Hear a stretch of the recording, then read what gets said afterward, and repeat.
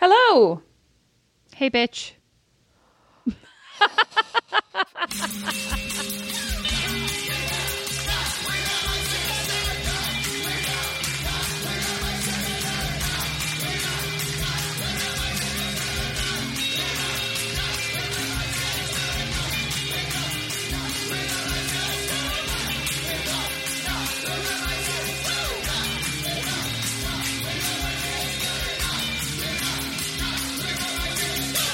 What are we talking about today, Rosemary?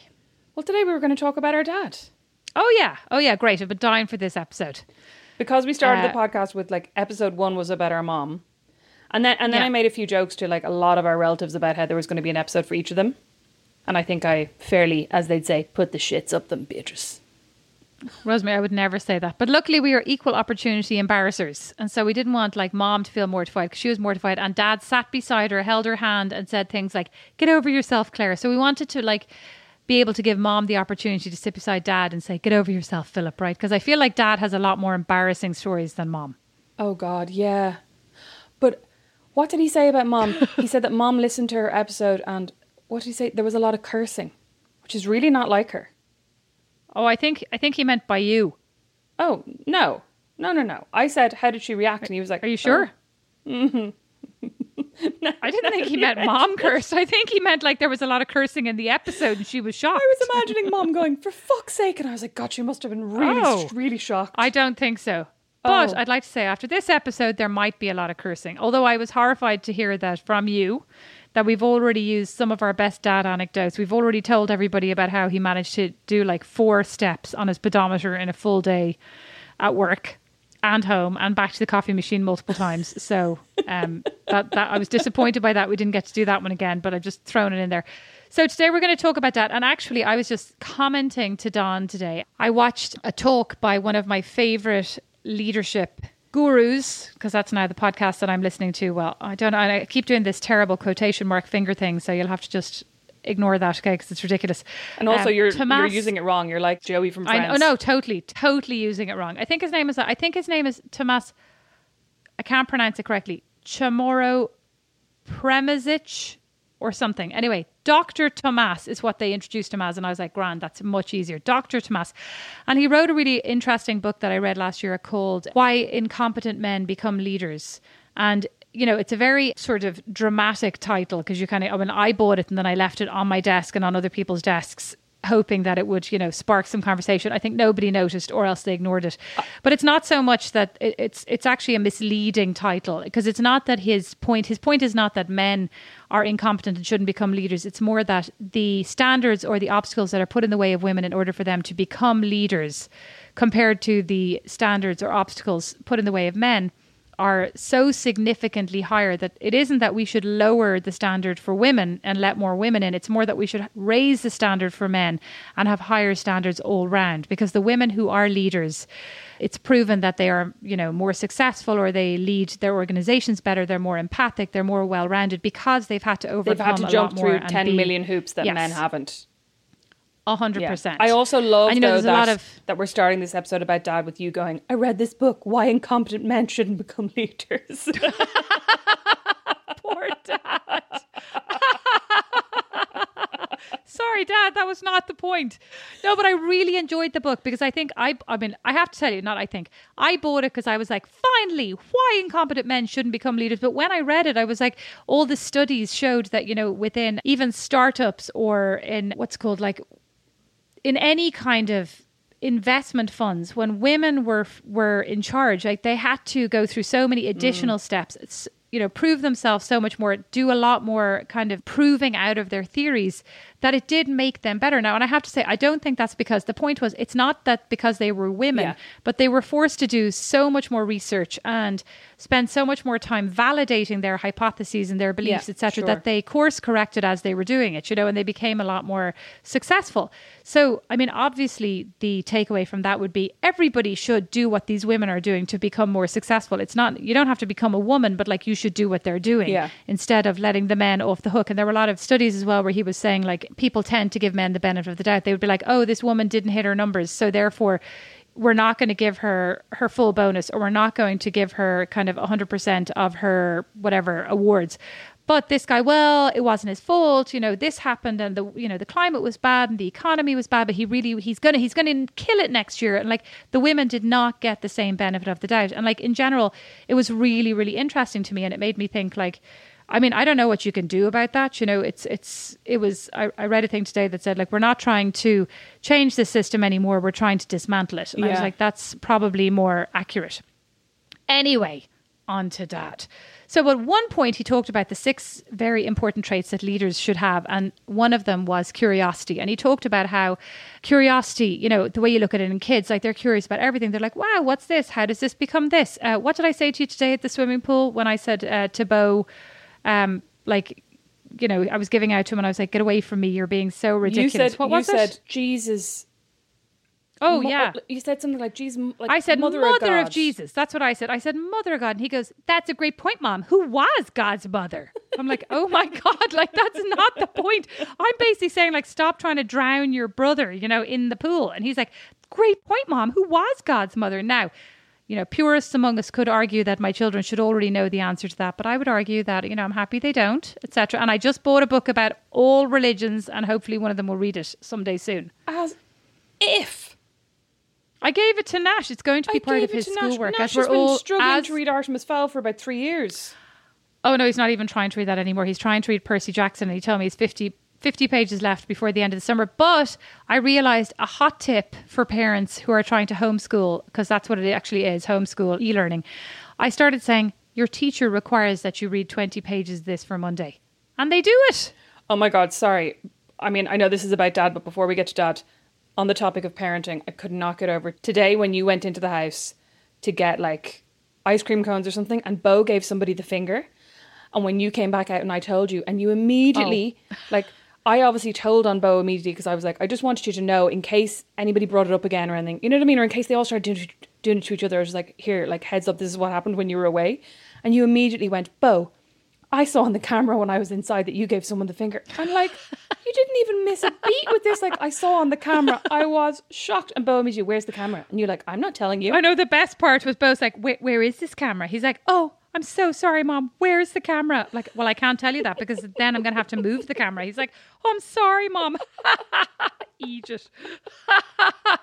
And he looked so chastened. Oh, you saw me doing that. Oh, I'm well, so it didn't. I mean, he was chastened for about a second and a half and they entirely forgot about it. Anyway, back to Dad. All these things, like you could also be like, they're very like Dad. He's extremely interested in something for 2 seconds and forgets about it. Anyway.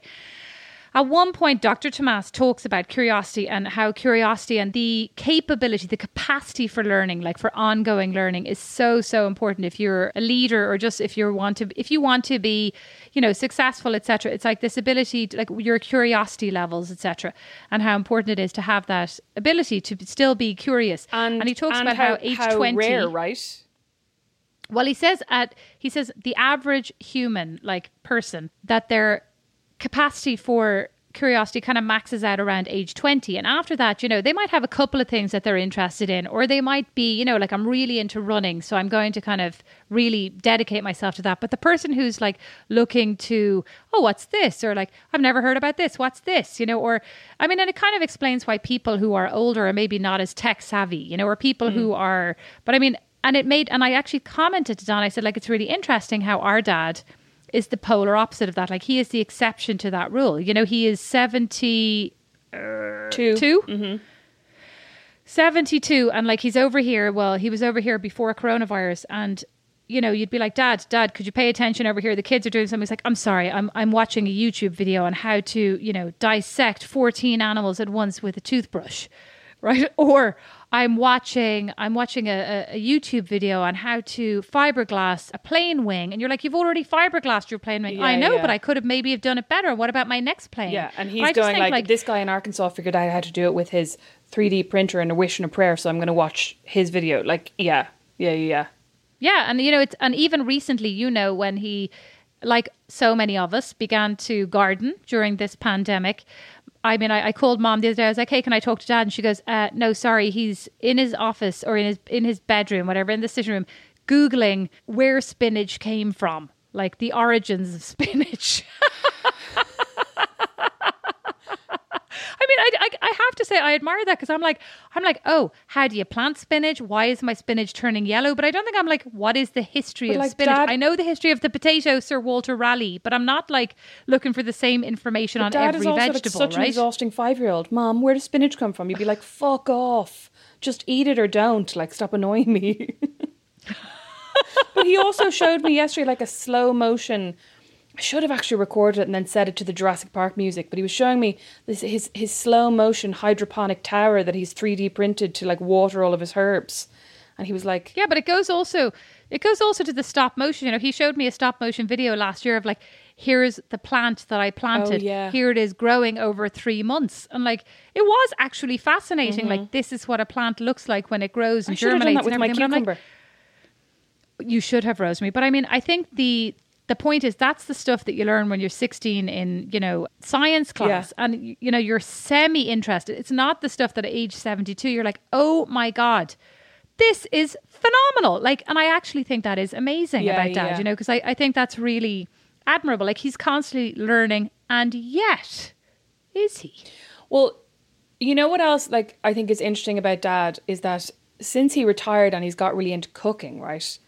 I mean, really into cooking. Well, no, I mean, he has got very interested in cooking, but he's always cooking different things and always trying different recipes. And I think that really shows that curious side of him as well, that he's like, he wants to try new things or like wants to discover new ingredients, or is always kind of like, he's always ordering random shit from Amazon or like AliExpress. But you know, he's also really competitive, right? Because like when Don showed him how to make a pizza, and Don, as well, actually maybe everybody doesn't know this, Don used to work in Papa John's, which is an American pizza chain, and they're like renowned for making their pizzas fresh or whatever. And Don does the tea towel technique where like he trains people by, he was a manager and he trains people by tossing the tea towel around on his fist, you know, and then by tossing the dough around, and like he can toss the dough around and actually create a pizza and throw it in the air, et cetera, et cetera. And Dad was like literally zero interest in this ever in his life. Sees Don doing it, goes home, becomes a pizza tossing expert. Like, he's extremely competitive. He is actually really competitive, yeah. He is so competitive. But I mean, he's also highly competitive. Weight loss, everything. He's highly competitive. Oh my God. I mean, sorry, like highly competitive weight loss. Like, I've never known competition like it. And actually, like, I really enjoyed it for a while when I was losing weight and I was like lifting weights, and I would come home and be like, how long can you, I remember once I made him hold a plank for 30 seconds and he nearly died. I think he was about 65 at the time. And I was so smug. Like, what was I thinking? I could have killed him. Well, I think we should put this into perspective though for people. Like, Dad, all his life was a normal sized human, right? Not thin, not fat. Like, Dad, you looked great, right? You looked great. And then suddenly aged 60 something, again, you know, in part of his curiosity, decided he was going to learn to fly a plane, right? And, you know, we were absolutely shocked because the minute he decided he was going to become a pilot and fly a plane, the rigorous diet kicked in. And I was like, what the hell? This is like these TV shows you watch when they're like, I just always wanted to be able to like run around with my child and I couldn't run around. My dad's like, could give two craps about my child or my grandchildren. I just wanted to get in that plane and have a lighter load. Sorry, this isn't like one of those TV shows where you're like, I want to look after my grandchildren. This is like one of those TV shows you watch where it's like, here's how I prepared for the Oscars. And it's a celebrity going, I had one slice of bread for breakfast, a cup of soup for lunch, and a normal dinner, which is what Dad has been doing for 10 years. No, sorry. In Dad's case, no. It's a cup of soup for breakfast, a cup of soup for lunch, and then one of these extravagant Eastern meals for his dinner, which you just talked about. Like, he's full into it. And, you know, I'd also like to say, I love my dad extremely. Dad, love you. But he has definitely contributed to some of my bigger body issues because he, unwittingly or not, at one point, actually, I'd like to say, well, I lost a ton of weight when I was a teenager because I was extremely heavy, and Rosemary has photos to prove it. We'll post them at some point where I'm feeling less delicate. You're just a large person. Very large. And, you know, my actual son, my son said last week, like, why were you the same size as Grandpa? And I was like, oh, I was just very tall. And he goes, why was Grandpa so big? And I'm like, oh, this is like really bad. Yeah, I know. I lost all this weight, and Dad told me that he'd give me £1 for every pound that I lost. So I lost 50 pounds, and I said, Dad, give me this 50 pounds that I lost. He goes, 50 pounds? You didn't lose 100? I never told you I'd give you any money. You're not getting anything. And I was like, Absolutely, Devo. Still resentful about it, Dad. Still resentful, even though you pretend it never happened. It did. That's actually outrageous, though. Still annoyed. Yep. Still annoyed. Anyway, then like about 5 years ago, after the kneecaps episode at the company that I worked for, Dad's just standing beside me. We're just chatting. We're just chilling, like in America, just chilling out. Being related, loving on each other. I think. And he looks at me and he goes, God, I feel really bad for you. And I'm like, oh, why? Like thinking like, because you're not in Ireland, because you can't be near us all the time. You just didn't get your mom's nice thin legs. You got my ankles. And it's just so unfortunate. Those extremely wide, fat ankles. Excuse me? Like, excuse me? What? I'm like, and the thing is, I'd like to pretend it didn't affect me, but all the time now I'm like, my fat ankles won't fit into I can't even buy any strappy shoes anymore because of Dad's fat ankles. And they are extremely fat. And now I'm expecting his varicose veins to pop up any moment as well. I already have his varicose veins. So like, listen, you know what actually? Maybe he should have been talking to you. Sorry. When it comes to inherited stuff, you can actually bog off. I got the hay fever. I got the asthma. I got the varicose veins. You're grand. Not so bad, Rosemary. All those things, most of those things are invisible. I also got Dad's sideways forehead wrinkles, hence my Botox that I had to have recently. My Botox that I had to have. Yeah, I had to have it because I was like, every time I look at it, I'm heartbroken by the fact that I'm reminded of my dad who's oceans away from me. That's right, Dad. Love you. Well, yeah. You know that I once said to Dad, sorry, I've so much to say. You know that I once said to Dad, I was like, do you think this outfit makes me look fat? I mean, such a cliche. Do you think this outfit makes me look fat? And he stopped and he kind of looked at me and went, Rosemary, like really seriously, Rosemary, clothes are not magic. You look, he goes, you look exactly the way you are in your clothes. And he was like, you just look like yourself. And I was like, and part of me was like, is that a good thing? What? No, it wasn't. It wasn't a good thing. I hate to break it to you. What about Dad? I can't even believe this. You look exactly in your clothes. What about Dad when he wasn't in his clothes, Rosemary? I think you have a good example of that. Now I'm like, how dare you, Dad? Did he think that his clothes, so maybe that's why he didn't put clothes on, because he was thinking he could scare people off equally well. I'm sure there's like a very advanced Emperor's New Clothes joke that we could make if we were smart enough. So one night, it was actually a terrible story because it was a night. Oh, now I'm like suddenly going, how much of this do I want to say? Because Mom and Dad do listen to this and keep giving brilliant. it to me. They're well aware of this entire story. You're grand. I'm not sure they are, Beaters. I'm actually not sure. Well, so anyway, I went out. I think it was like Stevens's night that we used to all go out to Time in Nace. Like me and my girlfriends go out for a dance, and basically to walk in through the door of Time and then immediately lose each other because it was massive and had about 5 floors and you'd never find a single one of your mates after you walked in. Anyway, I bumped into this guy that I totally fancied in school, who honestly I should send you a picture of him, Beatrice. He is very unfortunate looking. Honestly, this is not... Sorry, you can't say that. No, I can. So anyway, I went back to this guy was like, my friend's having a house party. We went back to the house party. There was no one there. I snogged him in his friend's shed for about 40 minutes. And then he was like, how are you going to get home? I was like, oh. So I called a taxi, had to pay €65 for the taxi because it was Stephen's night, to take me from Nace home. So I got home. I obviously had a key, but Mum and Dad at that point were fast asleep, I thought. And also they thought that I was staying with my friend. So I got home, was like really upset. Was like, that guy just used me to like snog me in the shed and then send me home. I went home, was bursting for the loo because obviously there was no loo in the shed also. So it just keeps getting classier. I was absolutely locked, raging. I was probably crying and like bursting for the loo. Oh, Rosemary, you were definitely crying. So I let myself in the door and I went into the downstairs loo, which lucky me, Dad had recently installed, having promised Mum he would install it for 25 years. Rosemary, we should clarify for people that, like, in case they're thinking that we lived on the upstairs of our house. So we had a split level house, and the downstairs was constantly being threatened to be turned into some kind of like mansion of anything. Anyway, it got turned into nothing. It was basically like a downstairs workshop for Dad. It was Dad's heaven with the laundry room and a toilet. And the room that they still call the sauna even though it's a shell that basically contains an old dining room table and a lot of cobwebs. Like, Mum's like, oh, that's down in the sauna. And no lighting. Oh my God, not a light to be. I should actually, you know what? I'm going to take a photo of this and upload it to our Instagram.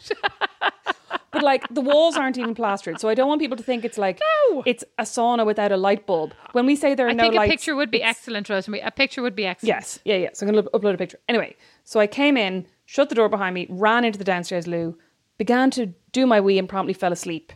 So like, crying, exhausted, weeing, fell asleep for God knows how long. I don't think it was that long. Meanwhile, upstairs, the gentle tinkling of your wee had started to prompt somebody to begin to emerge from his reverie. I think, meanwhile, upstairs, Mom and Dad had heard the door. And then heard... no, they hadn't. Allegedly... They had not. Mom and Dad had allegedly heard the door. Mom and Dad had heard noises that they weren't used to hearing. It's like they hadn't heard the door. Like, they heard noises. They're not used to hearing anything. They literally sleep through everything. Like, when That's the kids, true. I put the kids in their bedroom when they are here, because I'm like, here, you can have the babies in your room, because you can mind them. And they're like, great. And the next day I've had to go into the room where they are asleep and take the babies and feed them, because they do not wake up. It must be amazing. So they didn't wake up from the door. They obviously were unsettled from their sleep because something Beatrice? happened. Maybe the bond between myself and my mother is so strong that she felt the heartbreak emanating upstairs from the loo and said, said to Dad, I totally would believe that. Actually, she probably hadn't even gone to bed. She was probably like, my baby isn't home. Baby's not home. Oh, you're actually right. She's probably upstairs. Okay, so let's rephrase this. Mom was awake upstairs waiting for Rosemary to come home. She heard the door open and close, and then she heard nothing else. The tiny tinkle and then nothing. I eventually awoke, and I remember, I think I awoke. And then before I rounded the stairs, I took my shoes off, because that was the point at which I was like, I can't walk in these wedges anymore. It's like, I've had enough. Like a good criminal, you took your shoes off to pad quietly upstairs. Yes. Put one hand on the banister, one foot on the step, and looked up and saw at the top of our stairs. The top of our stairs has a glass, like a glass door, basically. And I saw behind the glass door my entirely naked father, peeking his head, like looking down the stairs, like, but also looking like peeking. Could you choose a different word, maybe? Jesus. But he was looking a bit like he was like, you know, when you see these pictures of explorers going like, I think I can finally see the peak of the hill. Peak? Sorry. Could you stop yourself? Do you mind? What the hell's wrong with you? He was looking around the corner like a concerned homeowner. Yes. Okay, how about that? Yes. And then I got a terrible fright. He got a terrible fright. We both screeched. Yeah. But he also didn't. And he began to peek.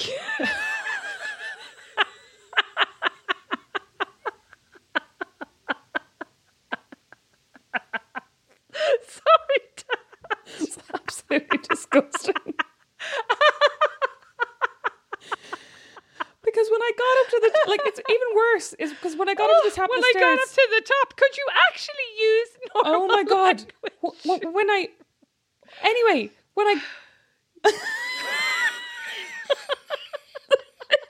nothing I can say. He basically was still later naked. that evening. No, yeah. Oh, later that evening. Yeah. How was he supposed to magically get dressed? He was pressed against the cold cement wall, naked. But what I want to say is, like, once he realised it was me, he just stood there and waited for me to get up to the top of the stairs, and I was How like, is he supposed to move? He was pressed against the wrong side of the wall, from what I heard. No, he was not even on the side of the wall that would allow him to retreat in a dignified fashion into his bedroom. No. He was on the bedroom side. From Dad's recollection, he was on the opposite side of the wall. And he said, I couldn't have retreated because it would have meant a full frontal flash to my daughter. Which, I mean, I don't know how that was. He was even worried about that at that point. And I was like, actually, now that I think about it, he could also have turned around, like, in fairness. I know. The point is, oh my God, like, what the fuck? What are you doing? And he literally looked at me like so angrily. We're like, this is my fault, right? And he was like, I thought you were. It was your fault. I thought you were a robber. Yeah. And I was like, and what exactly were you going to do? I thought you were the tiredest robber I ever met.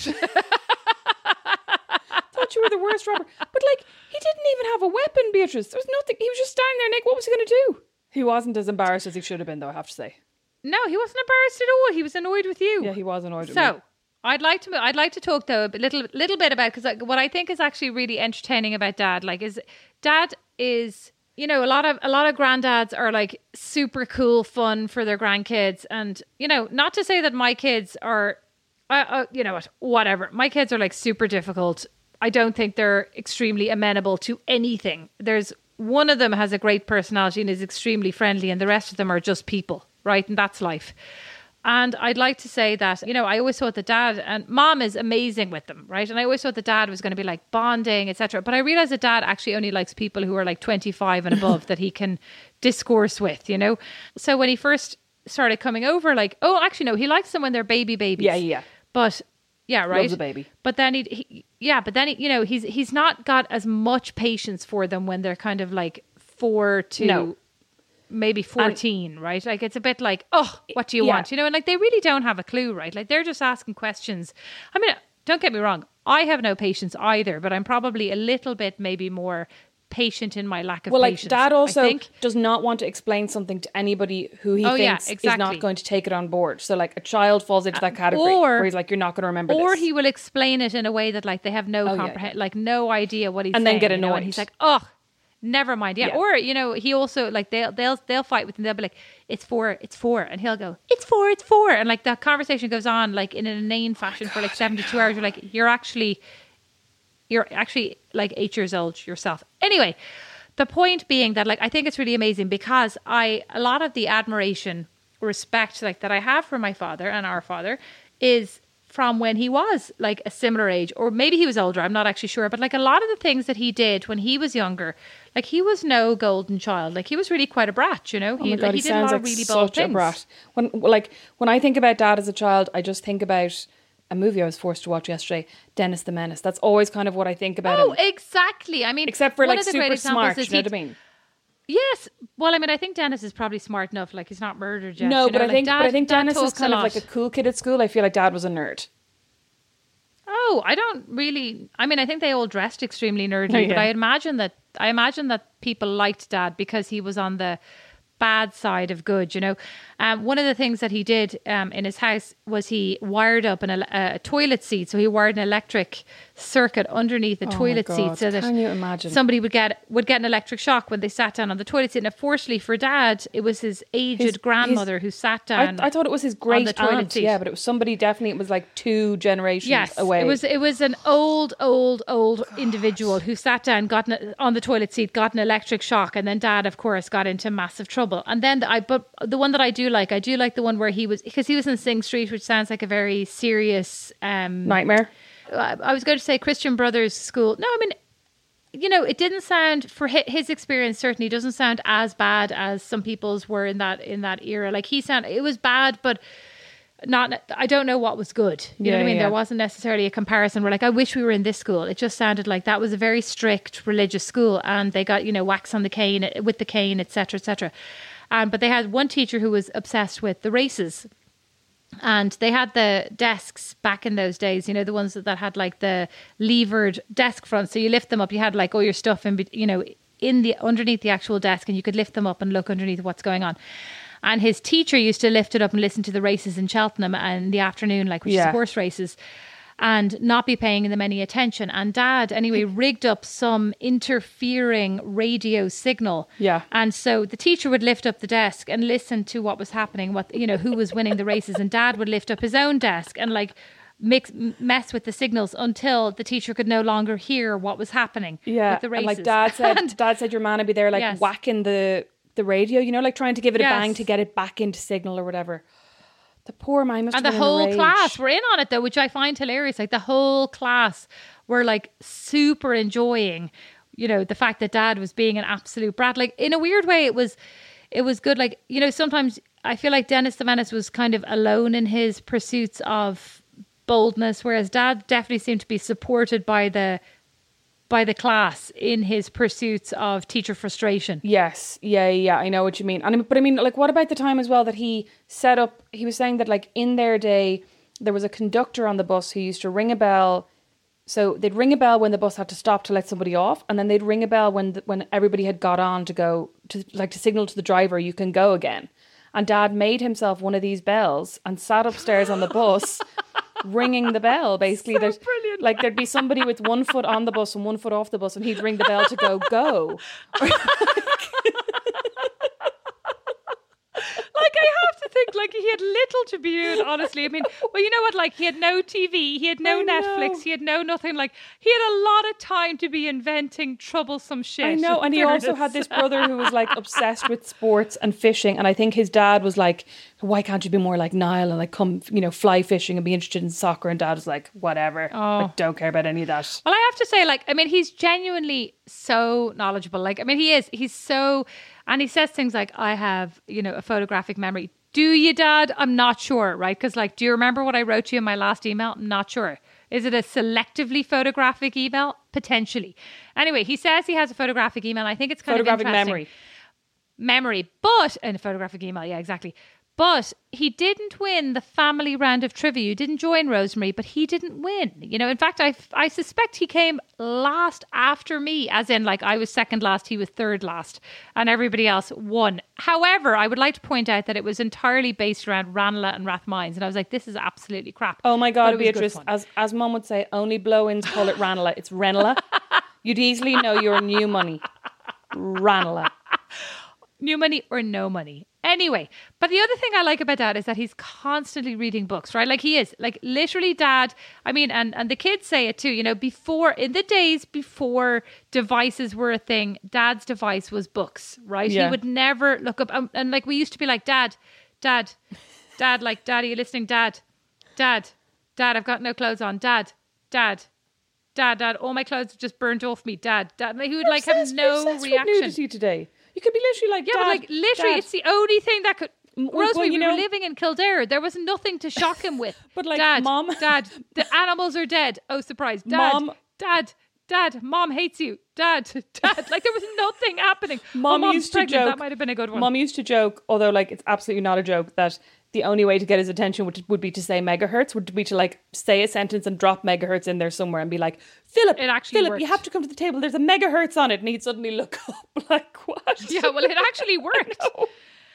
But so anyway, so for all these years, Dad would be reading books, and like, we have a very interesting library at home, full of all the classics, and then some Tom Dick Clancy. Francis and whatever else. Yeah, exactly, the normal.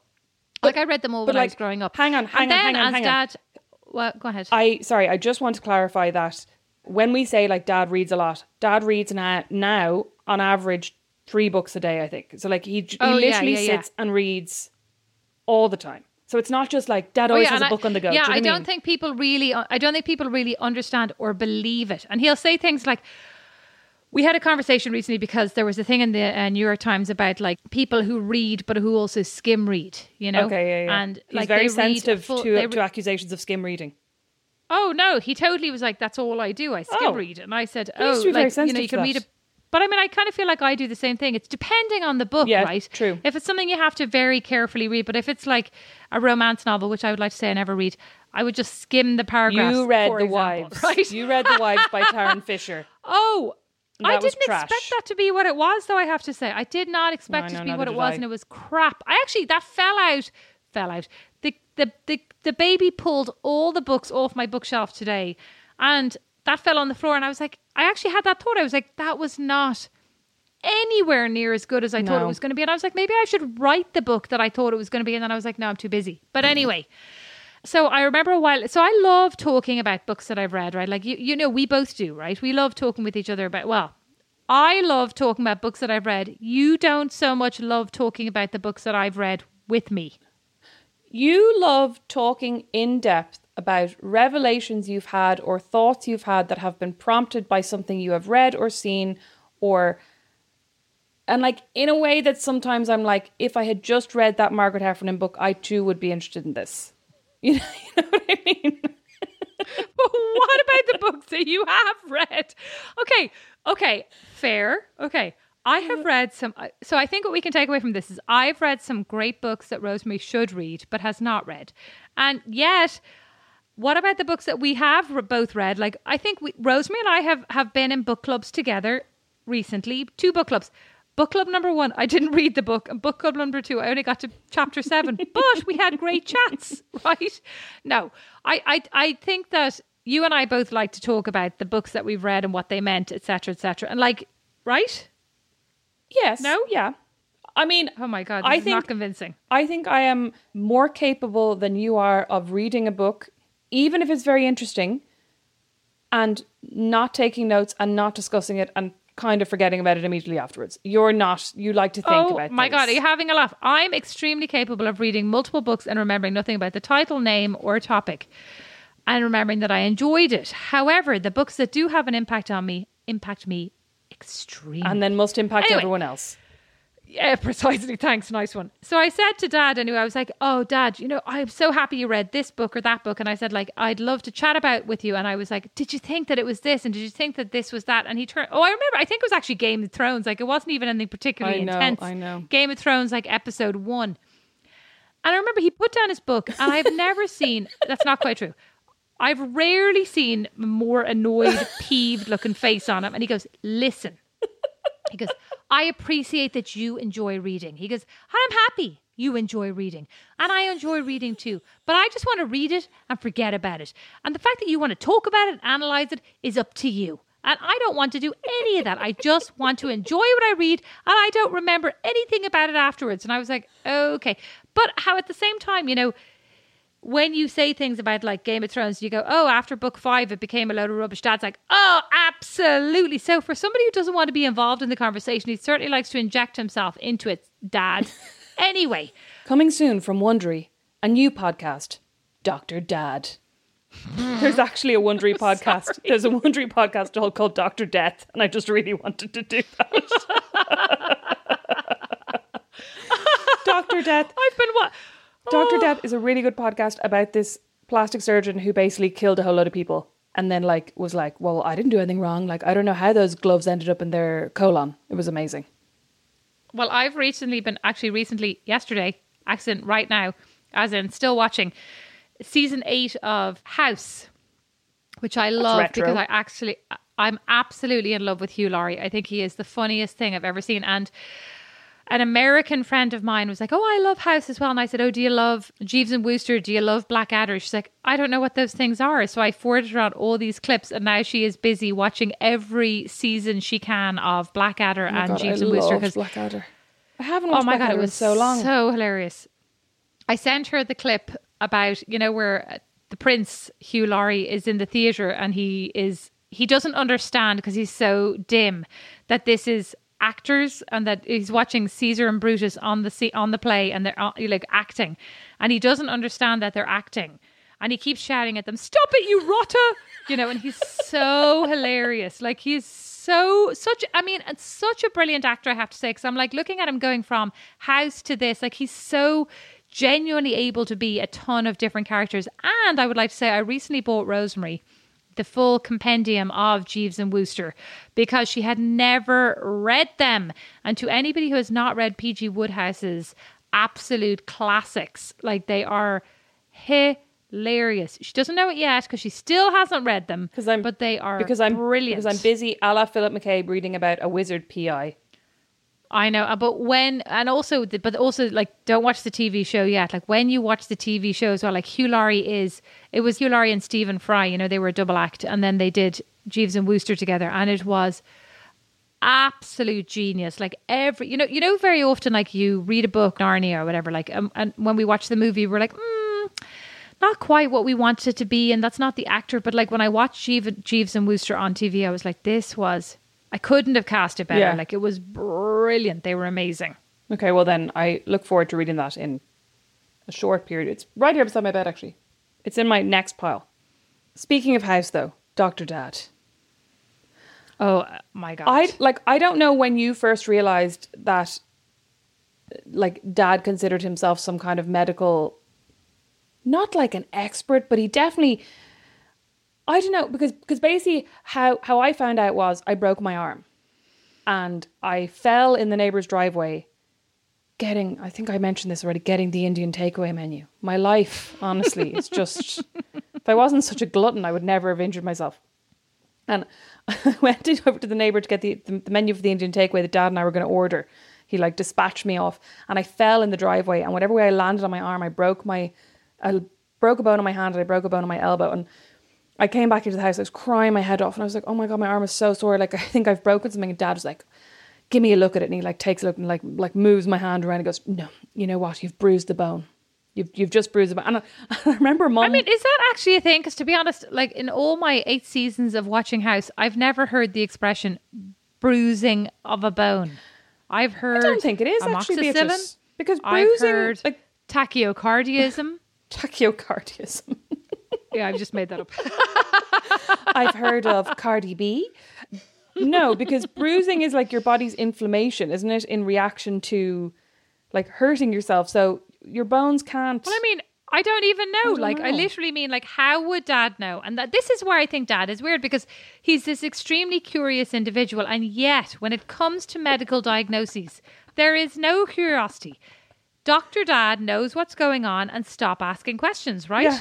So it wasn't until the next day when I woke up and my entire hand and wrist had swollen that he was like, maybe we should go to A&E. Yeah, I bet you he was like, you are literally disobeying my diagnosis. He was. And he was kind of like, I mean, they're just going to tell you it's a bruise in the bone, but like, listen, we'll go and get some. A bruise on the bone. I'd like to ask anybody who's a doctor who's listening to weigh in and tell us if a bruise on the bone is actually a real thing. Because like we have spent literally 2 decades saying bruise to the bone. You know what? I should sound less skeptical. Hey, I'd like to ask anybody to tell us if a bruise in the bone is a thing. Because maybe it is. We are going to feel stupid when they come back and go, no, that's totally, I don't want you to tell us it's not. I don't want you to tell us it's not.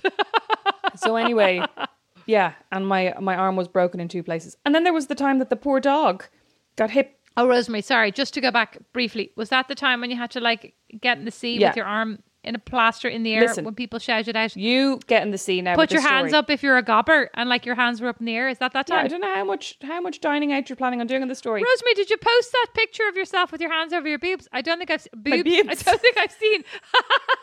I don't think I've seen it anywhere. No, I'll actually make sure to post that picture of my boobs later. Yeah.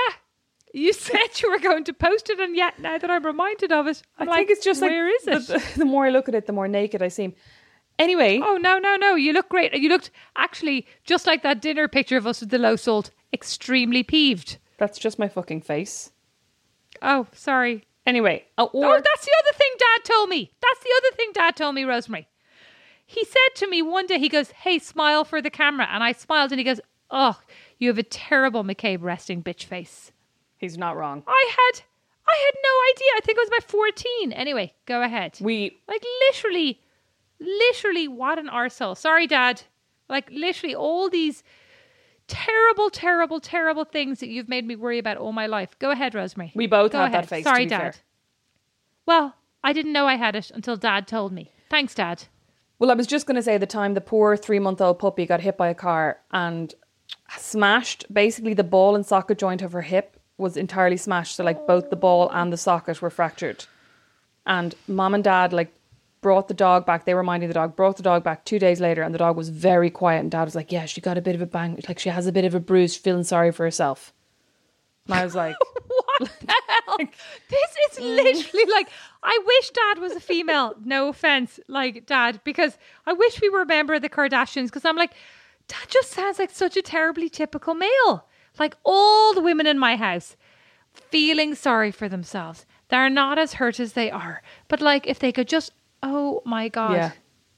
And then we took the dog. We had to take the dog to get x-ray, and they were literally like, yeah, she smashed her entire hip joint. Dad was like, she's just feeling sorry for herself. She's got a bit of a bruise. Philip Jenner strikes again. Go ahead, Rosemary. Wasn't there another one? There was the time when Mom, like, again with the Indian takeaway, was picking for you. Sorry. Again with the Indian takeaway. Picking up my Indian takeaway. Yes, was picking up my Indian takeaway, and slipped on the road in Rathmines and fractured her wrist. And the two of them come home. Her hand's like a little, like, blown up rubber glove. Anyway, and Dad once again was like, "Oh, your poor mother got a bit of a knock. She got a bit of a fright. her hand's just a bit bruised. And you're like, and like literally wasn't until, oh yeah, he also made her move her hand around. He was like, show her, Claire. Oh my God. Yeah, he's like, she can move her hand, she can do this, she can do that.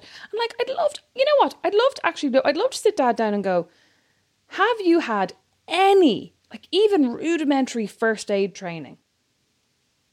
Because I don't think he hasn't. Oh my God, did you ever hear about the first aid training I had? No. Right before I had my baby, we had to go and do this like baby training. And Don will actually tell you about this. And he laughs and chuckles so hard. But let me tell you now, it was not funny. So you get a fake baby doll, right? And you have to do like chest compressions and this and that. And at a certain point, they're like, put this like plug of whatever, like plugginess down your baby's throat. And then like you're going to have to, you know, basically do minor chest compressions to get the plug back up. And so everybody and it was like, you know, there were maybe 5 or 6 of us around the room with, and I, this plug like, of plugginess, I'm sorry, I'm just stuck on that. Oh, okay, sorry. Like, but it was like a thing that you were supposed to stick down the fake baby's throat where there was like a circular shape where their throat was, and you were supposed to stick it down. And then you would do like the chest compressions. Yeah. And obviously for a baby, you're supposed to do very soft and different chest compressions than regular, you know, a life-saving technique. So we're going around the room, we're doing like, we're you know, they're teaching us how to blow in the baby's mouth and how to do it. It's all on the doll, you know. And then at a certain point, they're like, now put the plug down the baby's throat, and now, you know, do your chest compression, like push with the palm of your hand, but like not too hard, and and everybody else's plug comes straight up, and my baby's plug goes nowhere. And I'm like pushing with the palm of my hand, and then I'm like doing my double tap, and then I'm pushing gently twice, and then I'm blowing, and then I've got the baby over my knee and I'm tapping. And like the whole time, like I don't have a baby. This was before I even had a child, and I was like really panicking, and I was tapping the baby on the back, and then I'm bashing the baby on the back. And eventually, like this goes on for ages, and then eventually it's like beep beep beep beep, your baby's dead. And this woman comes, the trainer comes over, she's like, oh, I'm sorry, your baby seems to be faulty. My baby is faulty. Now, I can tell you now, Don has never laughed so hard in his life, and I literally nearly passed out from pure stress. Oh my God. Were you crying? I did not think this was funny. No, I was just absolutely horrified. Like, I mean, I can't imagine that you would give a faulty baby to people, but yet it happens anyway. I mean, it was just... You know what the thing is though, Beatrice? If you'd handed... It was just another thing that If you'd handed that faulty baby to Philip McCabe and he tried to get that plug of plugginess out of that faulty baby's mouth, within literally 5 seconds, Philip McCabe would have been like, baby's faulty. You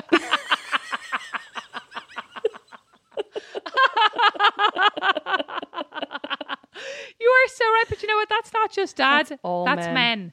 That's men in general. It's like it's not me. How incompetent men become leaders. Oh, Rosemary, nicely circuitous turnaround. Very nice. So that is what this episode was about after all. Sorry, Dad.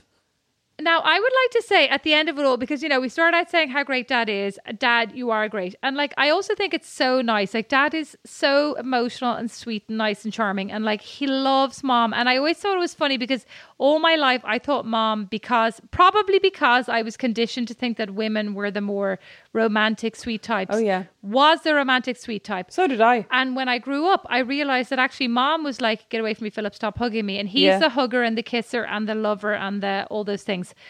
And he loves country music and he loves Irish songs, right? Like, and he even says, you know, I love hugging and I love these things that Mom's just like, whatever, it's fine. I actually still, I still remember how shocked I was when Mom said to me, like, one day something like, oh, you know, I don't really like hugs. Your father's the one who loves hugs. And it was just like a little bomb went off my mind that I was like, oh my God, I've been denying this and just assuming that Mom, because she's the mom, is the one who loves hugs. And the dad, because he's the dad, is not the one to hug. And now I'm always hugging him. I think he's a bit sick of it, actually. Yeah, but now that they're not so close to us, I would love to give them all a hug. I would love to give Mom a hug, even despite her non-hugginess. And I would love to give Dad all the hugs. And there are definitely a couple of kids here who would love to be forced. Who would love to nothing. No, who could easily be forced to give lots of hugs. There are a couple of kids here who would love to unwrap a few giant bars of Cadbury's from Granny and Grandpa's suitcases. Oh, and that's they about arrived today. They arrived today, and under duress, they could be forced to give multiple hugs. However, I think that Dad, as an Irish singing, music lover, would like to hear a couple of songs. And I think there's a song that he loves that we were going to sing for him. You sound like a DJ at a country wedding. But I like know, it. Right? I know. Well, there's no wedding happening, but yeah, it's going on. We never even talked about his plane. We'll have to talk about that another day. For sure. Do you want me to start? Yeah. Baby, I know that we've got trouble in the fields, when the bankers swarm like locusts out there turning away our yield. The train rolled by our silos, silver in the rain. They leave our pockets full of nothing but our dreams in the golden grain. Have you seen the folks in line downtown at the station? They're all buying their ticket out and they're talking the Great Depression. Our parents had their hard times 50 years ago, when they stood out in these empty fields in dust as deep as snow. And all this trouble in our fields, if this rain can't fall, these wounds can heal. They'll never take our native soil, oh. But if we sell that new John Deere and we'll work these crops with sweat and tears, you'll be the mule, I'll be the plow. Come harvest time, we'll work it out. There's still a lot of love here in these troubled fields.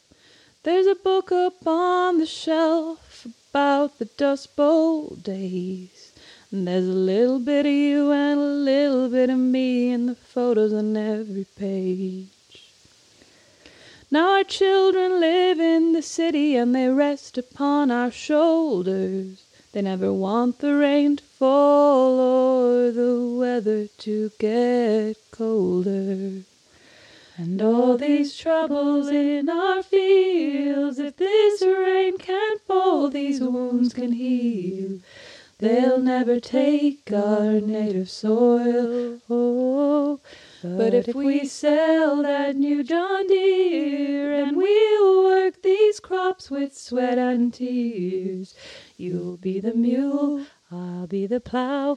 Come harvest time, we'll work it out. There's still a lot of love here in these troubled fields. You'll be the mule, I'll be the plow. Come harvest time, we'll work it out. There's still a lot of love here in these troubled fields. We will very shortly be announcing dates for our worldwide singing tour. Our first stop will be the Grand Ole Opry in Nashville. Can't wait. We're going to be singing on the same stage as legends like Riva Steenkamp. I actually don't know anybody. You're actually being ridiculous. Legends like legends Hayden like Claire Panettiere. McCabe. I'd love that. I would love that. I would die. I do love her. I would die. Thank you all so much for listening to us talk about our dad. And thanks, Dad, for listening. For being yourself. Yeah. Oh, thanks, Dad, for not murdering us. Thanks, Dad. We love you. Never change. We genuinely love you. Never change. Change a little bit. Thank you all for listening. If you have 2 seconds, we would really appreciate it if you'd go to Apple Podcasts and leave us a rating and even a little review, because we love them.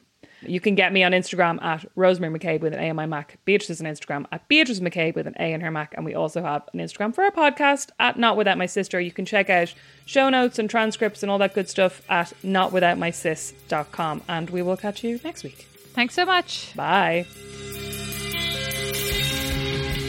Not Without My Sister is produced by Liam Geraghty. Sound editing and original music are by Don Kirkland. And our original illustration is by Lindsay Nielsen.